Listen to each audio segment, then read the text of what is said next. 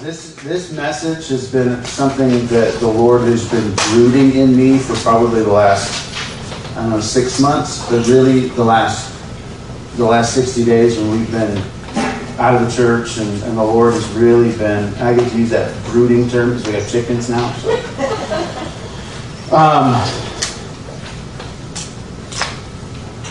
I'm like shaking, I don't even know why. So I work for a really large corporation. We were owned by Warren Buffett, and it's a large corporation. We're national. We've got stores and retail centers, all that kind of stuff in every state, I think, or just about every state. And we have these meetings that our corporate office likes to call rallies. They get us all together, and we usually have 3 people that speak at each one of these things. We have the encourager. He starts it off. He's the one that everybody likes. He's the one that likes you. At least he does a really good job. If he doesn't care about you, pretending that he does. And then he gets up, speaks, and then once he's done, we get the Kool-Aid man. The man that comes up, he serves us the Kool-Aid. He's got the corporate Kool-Aid. He wants you to buy into the corporate ideology, what they're all about. He serves you, he puts it up, he gives it to everybody. And then the third person gets up, and he's the enforcer. He's the man that makes you drink the Kool-Aid. He's the man that says, you got the Kool-Aid in your hand, and now we're going to make sure that we make you drink it. And he's the one that gets up, and we feel, they get you going like you're feeling really good, and then he gets up and tells you all the things you've done wrong. And how, if you did it the corporate way, how better the outcome would have come, right? That it would have turned out so much better. You would have sold so many more homes.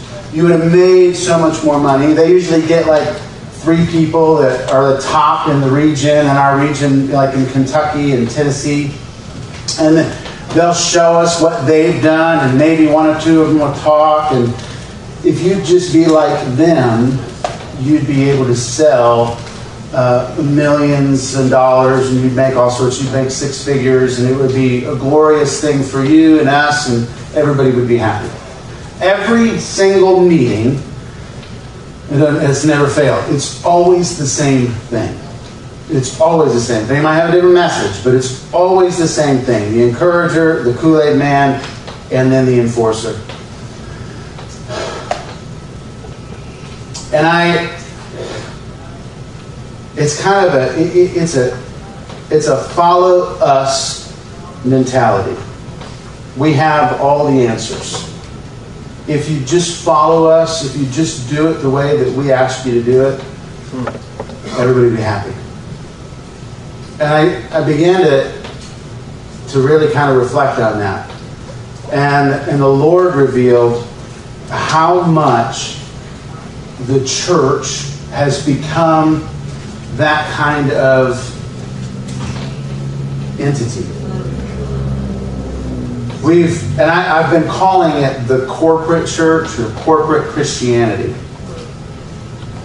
How much the church has adapted this follow us mentality. How much we've turned it into, if you do it this way and you do it that way, this will be the outcome. And I've struggled with that. And I've even looked back on the things that I've done as a pastor, as a leader in the church for the last 13 years, 14 years, and how much I've adapted the ideology, the mentality that if you would just follow what I say, all would be good. Right. But there's a problem with it. There's a problem with that mentality. There's a problem with saying, follow us. Because Jesus says, follow me. Right. Amen? Yes.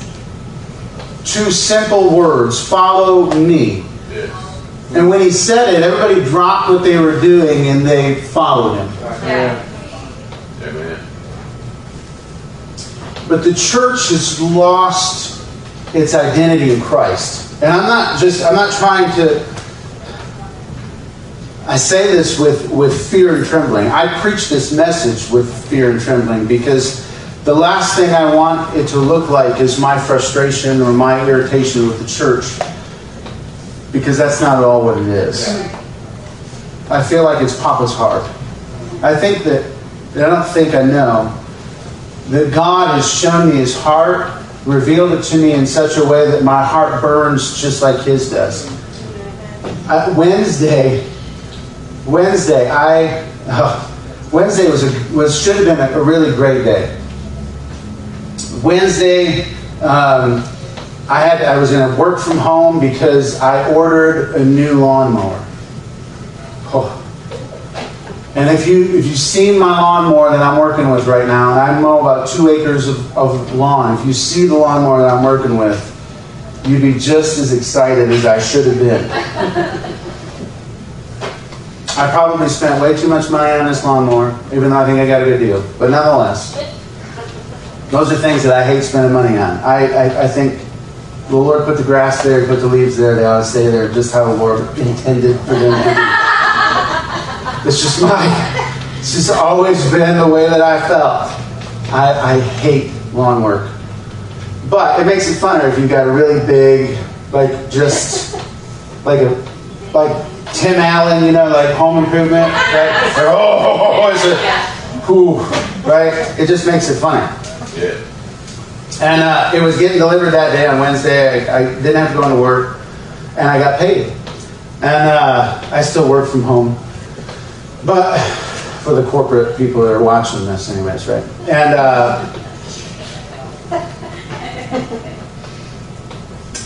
I woke up in this incredibly deep sadness. And I could not shake it for the life of me. I felt like a woman. And I even told my wife, is this what women feel like? And she said yes. So I have validation in saying that because she validated it. And I just felt like I can't shake. No, man, I should be excited. My lawnmower's coming. It's like, even when they text me an hour before the lawnmower got there, I'm like, I can't shake the sadness. And I don't think I realized until probably later that night or even the next day that it was Papa's heart. It was the sadness that he felt. And I missed it. I missed it in the moment that it was almost a download from heaven. That it's the sadness that Papa has for his church, for his bride. Because the church is his bride.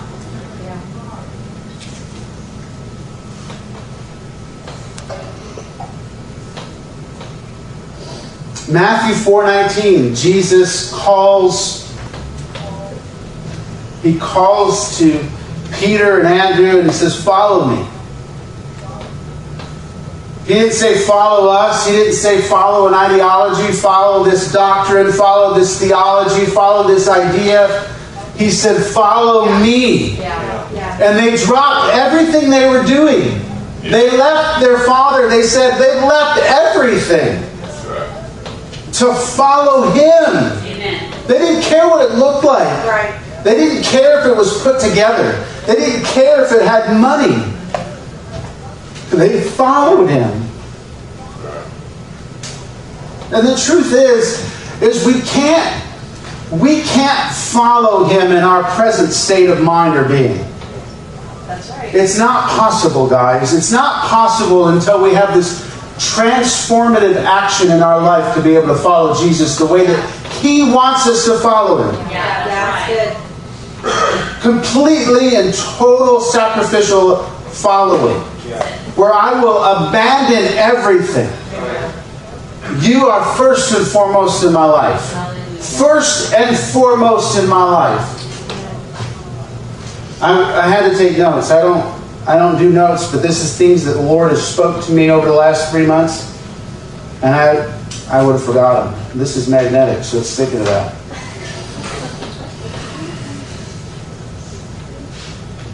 Following him requires us to change our ambitions, our goals, our complete life's direction. It should, when we say I'm following Jesus, we need to look different. Yes. Yeah, that's right. Not just as people, but as a body. Yes. Right. We have to look different. And it's not for the sake of looking different, because I've tried that. I've tried just looking different. Well, if I walk the walk and talk the talk in front of everybody else, but I act this way over here where nobody else can see, I'll be all right. Guess what? I wasn't all right. Right. That's right. It got me here, broken, and ready to quit ministry. Ready to say I'm done. Because I was so tired. I was so tired of all of the effort that I was putting in. And I got no return from it because I didn't allow Jesus to be a part of my ministry. Wow. I didn't allow Him to be. I didn't allow Him to direct every motivation, every ambition. I didn't allow Him to direct my life. I directed it myself. I got offended. I got hurt. I got mad. I got angry. And I lashed out. I didn't allow Him to be everything that He wanted to be for me. And guys, so much of the church is that way. Right. We've created this religion, this thing that we follow. But we stop following Him. God will help us. Yeah.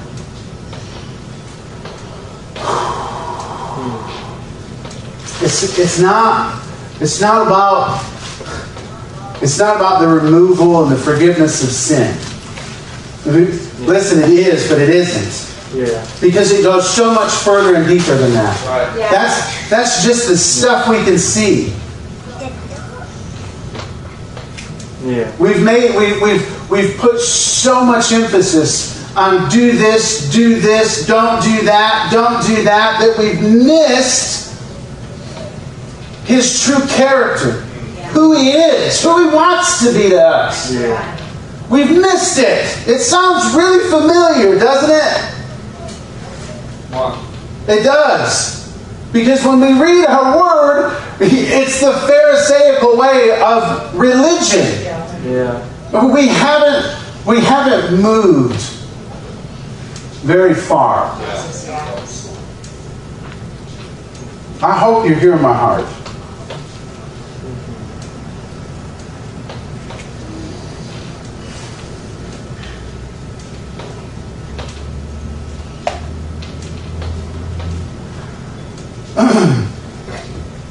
Following Him has to look different. It can't be, well, I believe in Him.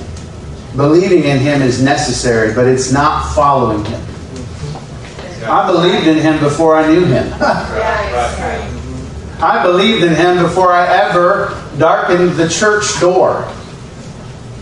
My parents believe in Him, but they won't enter the church for nothing. So many people believe in Him, but they don't want to follow Him. Because following Him gets uncomfortable. Yeah, awesome. Why?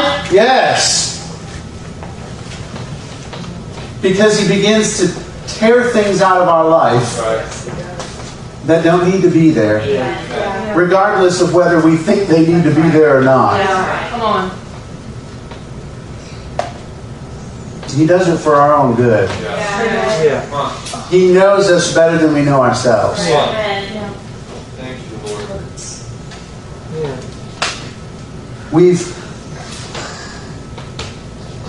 We have to move beyond the superficial aspect of Christianity. And this is an even tougher message to preach here because we get so much right. Yeah. If you want to put it on a scale, but there's so much more. There's always more. Yeah. We've never arrived. We've never hit a plateau. We've never hit a point where I've got all of the Jesus I can get until I meet Him face to face. It's always more, more, more. Deeper, deeper, deeper. Yes. He desires us to know the secrets of the kingdom. Yeah. Come on! Yeah. I can't even fathom that. I speak it out, but I can't fathom it. Because why would the Creator of the universe want to speak to me? Why would He want a relationship with me? Why would He love me in my brokenness? Right. Every time I've turned my back on Him, He's never turned His back on me. Yeah. Yeah. Never. Right. Every time I've done it under my own strength and my own ability, He's always there to catch me when I fall. Yeah. Come on, that doesn't make sense to me. Right. Yeah. It doesn't. It never will, I don't think. Right. But praise God, He's there. Yes. Come on. Hosea 6:6 says, "For I delight in loyalty rather than sacrifice, and in knowledge of God rather than burnt offerings." He doesn't want to show, guys. He doesn't want us to put a bunch of traditions and religion in front of Him and go, "We love you, Jesus." That's right. Yeah. He wants loyalty. Loyalty means devotion. Unchanging love. Come on. Unchanging love. That's what that loyalty means. It's not just, "I'm loyal to you. I attend the church. I do the stuff that I need to do. I'm this. I'm the secretary. I'm the worship leader. I do all this stuff." I've been there, guys. I exhausted myself in the church doing every possible thing I can imagine because I wanted to look more like Jesus. I wanted to be more, have more stature. This is really what it came down to. Yeah. Come on. I wanted to be noticed. Yeah. Yeah. Even though I was a humble person, I didn't want to be noticed. I wanted notice. I still feel that creeping up in me every now and then anyways. I want notice. I want people to know my name. Even though it's weird. It's this... It's just weird. I don't even have words to explain it other than weird. It's the flesh, buddy. I don't want notoriety. Right. But there's this piece in me that does.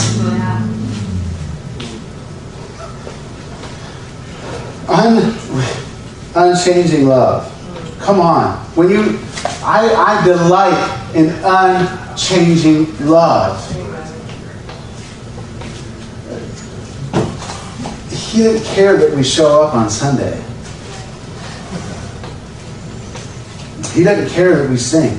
Yeah. He didn't care that we stand up when we're told to stand up, that we close our eyes to pray, that we take our hat off when we pray. He doesn't care about any of that, guys. Not one bit of it. It's all a condition of the heart. Amen. Amen. Yeah. I've watched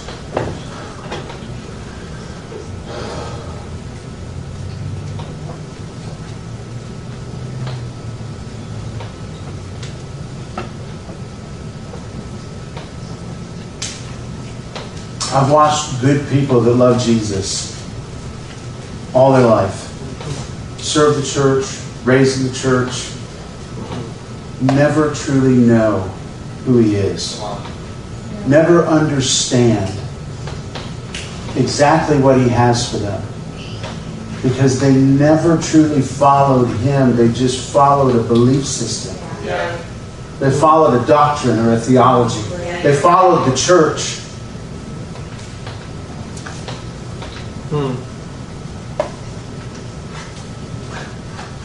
But I think the church stopped being His bride a long time ago. I mean, if that offends, forgive. But I think it's true, guys. I really do. We stopped being His bride a long time ago. We became the kid that gets in trouble all the time, that wants wants his love. So we serve and serve and serve, and we do and do and do, and try to get noticed, to try to correct all the things that we've done, when really all He wants us to do is get on our knees, and He'll wash it all away and forget it all. Come on. We've exhausted ourselves. There are good people that have exhausted themselves time and time again because they think they're doing the right thing when all they really needed to do is submit. All they really needed to do is let Him do it. One of the things that I think that drove me crazy, and throughout the 60 days, whatever it is, how many days we were in quarantine, was seeing good people of God post things on Facebook and do all this stuff and thinking that they are helping God, when really He just wanted to help them. We think we have to do for God. We have to fight His battles when He wants to fight our battles. Come on. We don't need to fight a battle for God. I think He's got it taken care of. I really do.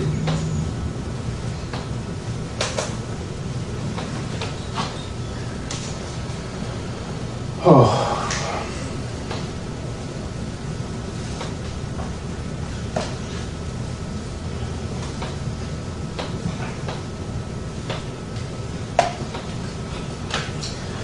First Corinthians chapter 12. It's 31 verses, but I'm going to read them all because I think it's necessary. I think this is what the church needs to look like and should look like. Now, concerning spiritual gifts, brethren, I do not want you to be unaware. You know that when you were pagans, you were led astray to the new idols, however you were led. Therefore, I make known to you that no one speaking by the Spirit of God says Jesus is accursed, and no one can say Jesus is Lord except by the Holy Spirit.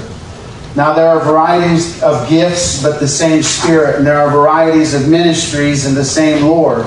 There are varieties of effects, but the same God who works all things in all persons. But to each one is given the manifestation of the Spirit for the common good. For to one is given the word of wisdom through the Spirit, and to another the word of knowledge according to the same Spirit, to another faith by the same Spirit, and to another gifts of healing by the one Spirit, and to another the effecting of miracles, and to another prophecy, and to another the distinguishing of spirits, to another various kinds of tongues, and to another the interpretation of tongues. But one and the same Spirit works all these things, distributing to each one individually just as He wills. For even as the body is one and yet has many members, and all the members of the body, though they are many, are one body, so also is Christ. For by one Spirit we were all baptized into one body, whether Jews or Greeks, whether slaves or free, and we were all made to drink of one Spirit. For the body is not one member, but many. If the foot says, because I'm not a hand, I'm not a part of the body, it's not for this reason any the less of the part of the body. And if the ear says, because I'm not an eye, I'm not a part of the body, it's not for this reason any the less a part of the body. If the whole body were an eye, where would the hearing be? If the whole were hearing, where would the sense of smell be? But now God has placed the members, each one of them, in the body, just as He desired. If they were all one member, where would the body be? But now there are many members, but one body. And the eye cannot say to the hand, I have no need of you, or again the head to the feet, I have no need of you. On the contrary, it is much truer that the members of the body which seem to be weaker are necessary, and those members of the body which we deem less honorable, on these we bestow more abundant honor, and our less presentable members become much more presentable, whereas our more presentable members have no need of it. But God has so composed the body, giving more abundant honor to that member which lacked, so that there may be no division in the body, but that the members may have the same care for one another. And if one member suffers, all the members suffer. If one member is honored, all the members rejoice with it. Yes. Now you are Christ's body, and individually members of it. And God has appointed in the church first apostles, second prophets, third teachers, then miracles, then gifts of healings, helps, administrations, various kinds of tongues. All are not apostles, are they? All are not prophets, are they? All are not teachers, are they? All are not workers of miracles, are they? All do not have gifts of healings, do they? All do not speak with tongues, do they? All do not interpret, do they? But earnestly desire the greatest gifts, and I show you still a more excellent way. Where the body is designed to operate in so many different ways.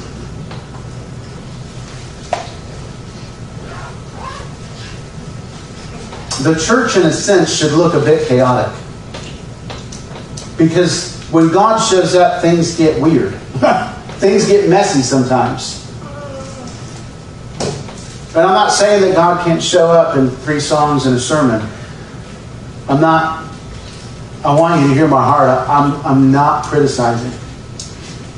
Because there's no criticism. There should be no criticism in the church or the body of Christ. I am not criticizing. This isn't a sermon that says all other churches other than River City don't get it. Right. It's not that at all.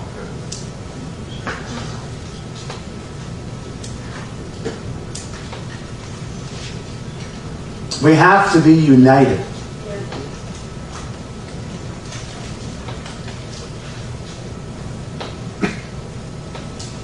If we don't follow Him, we can't possibly be united. We can have a group that meets together on Sundays or Wednesdays, whatever days of the week. But there won't be unity.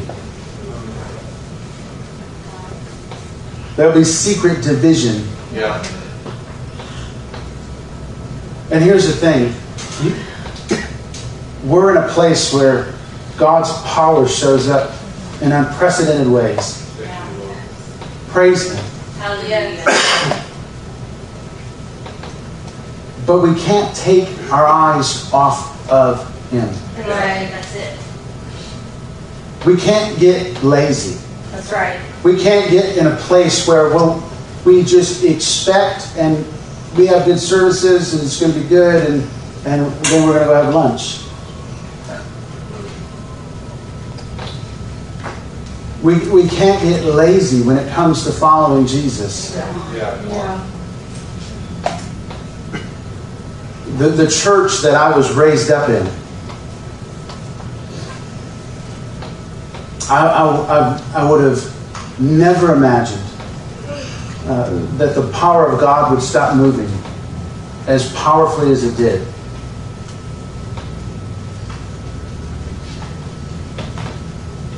I never would have imagined that it would have ever had issues or ever had division or any of that kind of stuff. But at some point,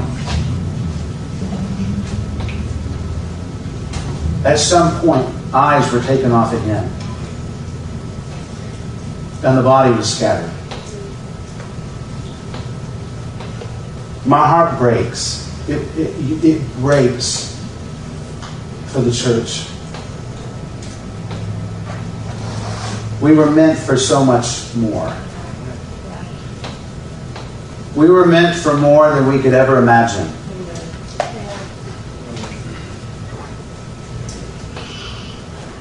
Jesus didn't come so that we could have religious freedom.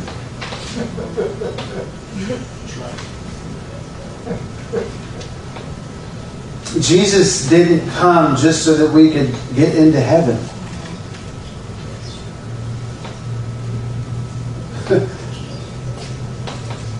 I mean, Jesus came and He was pretty divisive in a sense, but honoring. Yeah. Isn't that incredible? We look at the church today, and we see lawsuits and all this stuff. And while I think, okay, well, to a certain degree that's admirable that you stood up for what you believe in, but I also think Jesus never sued the government. He never got out in public and pulled the government or even the religious leaders out and said, we're now going to fight against you. He honored. Yeah. He never took his eyes off Papa. Yeah. Amen. He never spoke a word until he heard Papa speak it. That's right. Yeah.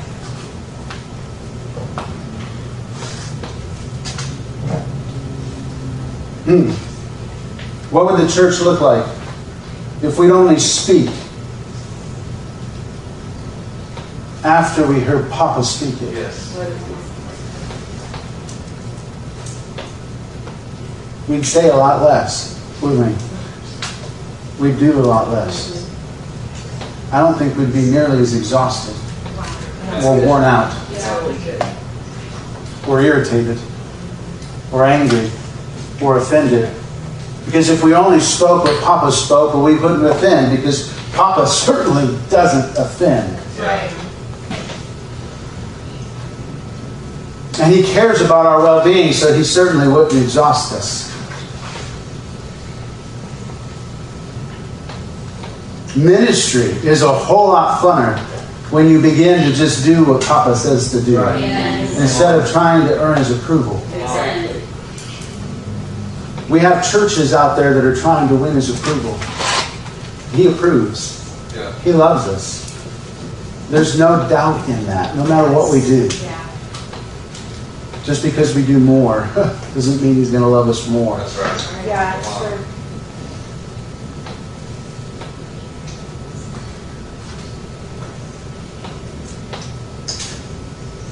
The focus has to be this united body, united around Him, united around the reality of who He is. Because the early church, when we read about the early church in Acts and the disciples, they were united around the reality of who He is. Yes.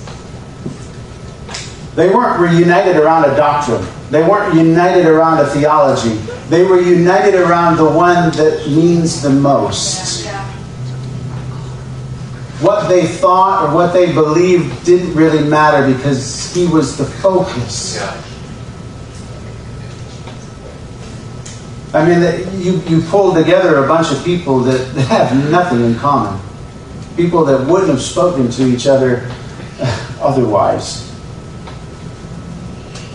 And God moved through them powerfully. And they changed the direction of the world. Come on.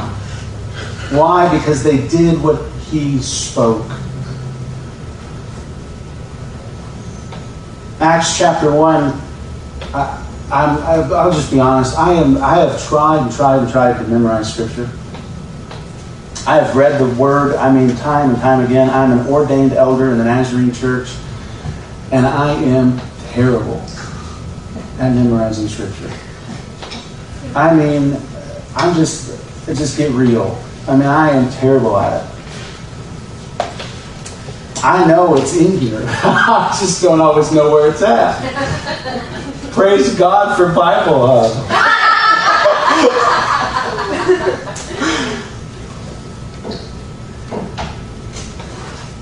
Acts chapter 1, 2, and 4 all say that the believers were united and have one mind, heart, and soul, is what it follows in chapter 4.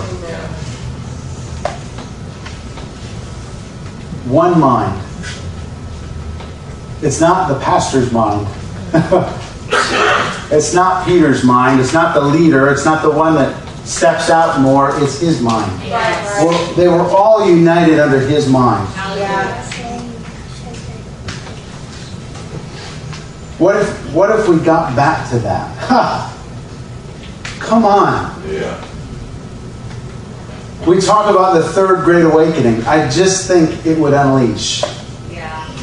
I think God is waiting for a body and a bride that would submit themselves and operate under one mind, heart, and soul. Yeah. Yeah.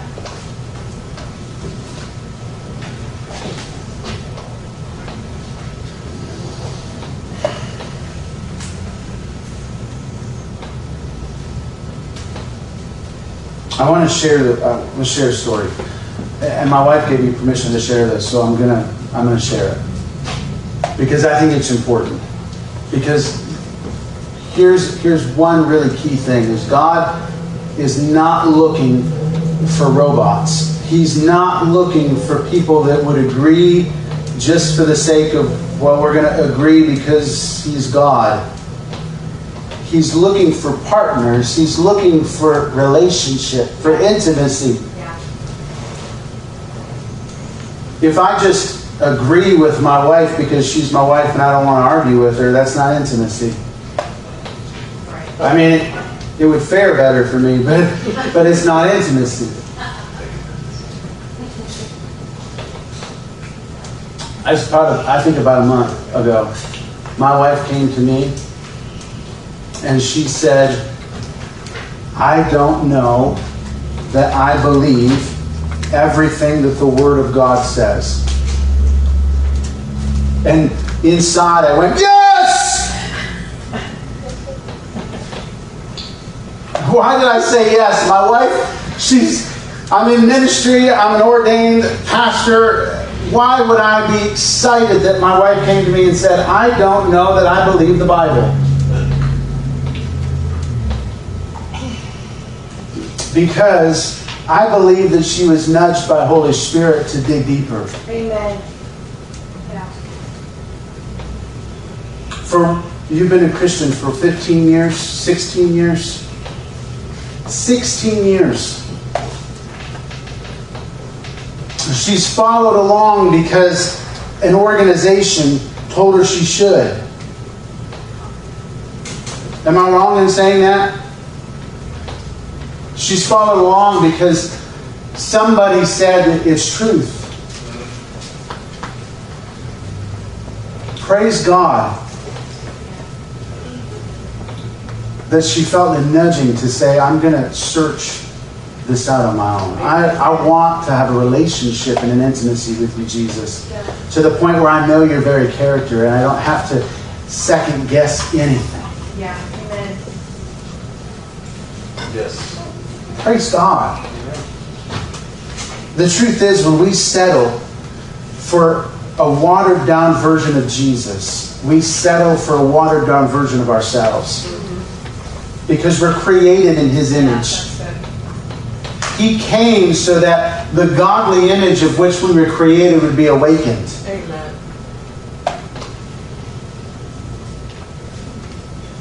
So when we water Him down to fit our needs, to make us comfortable, we never really truly live up to who He's created us to be in our full potential. Yeah. Wow. I mean, we might be successful on a worldly term or whatever else. We might make money. We might do all this stuff. But we're never really living up to who He's created us to be. I think it was around a month ago, the Lord spoke to me and I wrote everything that He said. And I actually put it on Facebook, but I'm going to read it here too. So I'm going to read it word for word because it's His words, not mine. My bride has made me into something I am not. She has turned me into what she wants in a moment. She sought after everything but my face. There are those that deflate my power and goodness for comfort, and there are those that inflate an experience to make it seem as if there's more than there really is. I desire a bride that is willing to be vulnerable and admit who I really am. I desire a bride that is willing to be desperate for my touch. I desire a bride that is willing to move only when I speak. I desire a bride that is willing to put me first. I desire a bride that is willing to wait on my voice and be obedient to it. I desire a bride that is willing to be intimate with me in private. I desire a bride that is willing to be made uncomfortable so that I can comfort her. I desire a bride that is willing to take risks when I call her out. I desire a bride that is willing to worship me like nobody's watching. Yeah. I desire a bride that is willing to never settle for a watered down version of her lover. I desire a bride that is willing to be still and hear my voice and feel my touch, to experience true intimacy. I desire a bride that is willing to walk in the authority I have granted her. I desire a bride that is willing to open herself to me in total submission. I desire a bride that is willing to sacrifice everything to walk in my presence. I desire a bride that is willing to get on her face in awe of my glory. I desire a bride that is willing to look fear in the face and say, I will not be moved. I desire a bride that is willing to believe not because someone told her she should, but because she's experienced my goodness. Yes. I desire a bride that is willing to let me be God and allow me to fight her battles. I desire a bride that is willing. Papa desires us to completely and wholeheartedly submit ourselves to Him. Yeah.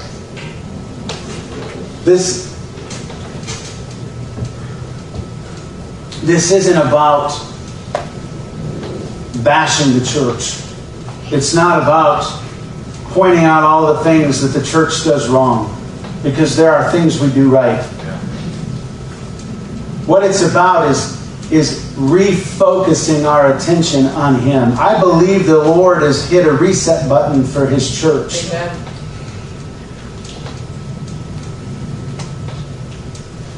And I think what we do in the days to come will make all the difference. I believe that if we focus on Him in a way that we've never focused on Him, individually, this is more about individual intimacy than it is about corporate intimacy, guys. Because we can't truly have corporate intimacy if we don't have individual intimacy.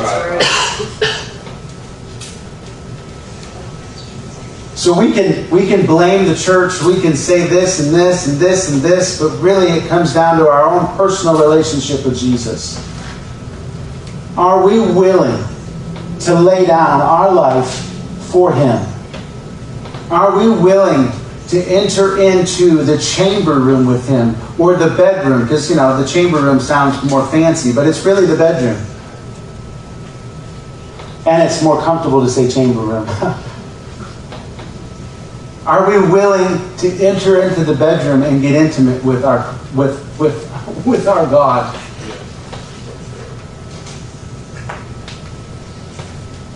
To allow Him to have His way with us.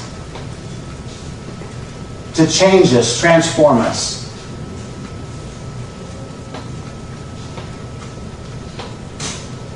Because, truthfully, following Him without a transformative action is really only a thought. It's really only something that we do for the sake of doing it. Following Him means we drop everything and we give Him our full attention. Not just on Sunday, Yeah.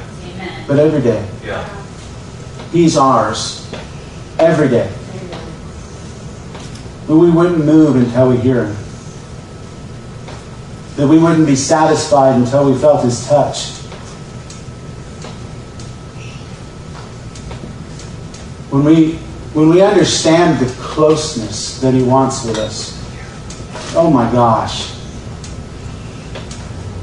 it's indescribable. It really is.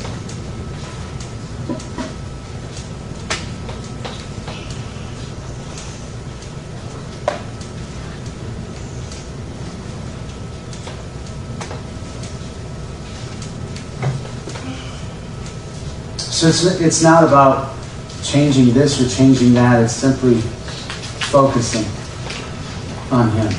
Choosing to follow Him. Not an idea, but Him. Following Him. Yeah.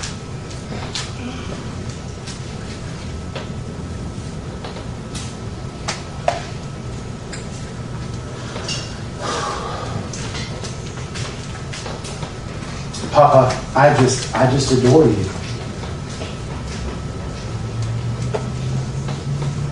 I thank you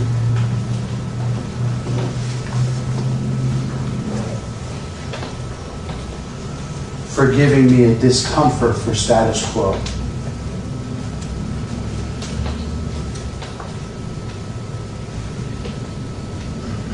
I thank you for giving me a desire for you like I've never had.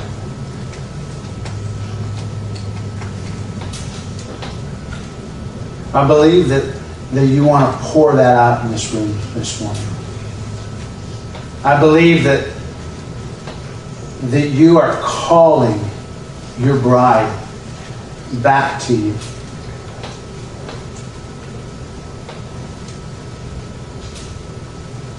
I pray that you would release your spirit in this room, God. That you would have your way with our hearts.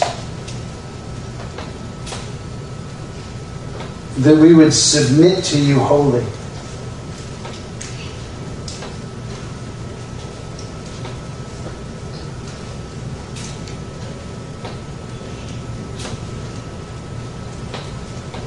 That there would be a transformative shift in our life that would be recognized by those around us.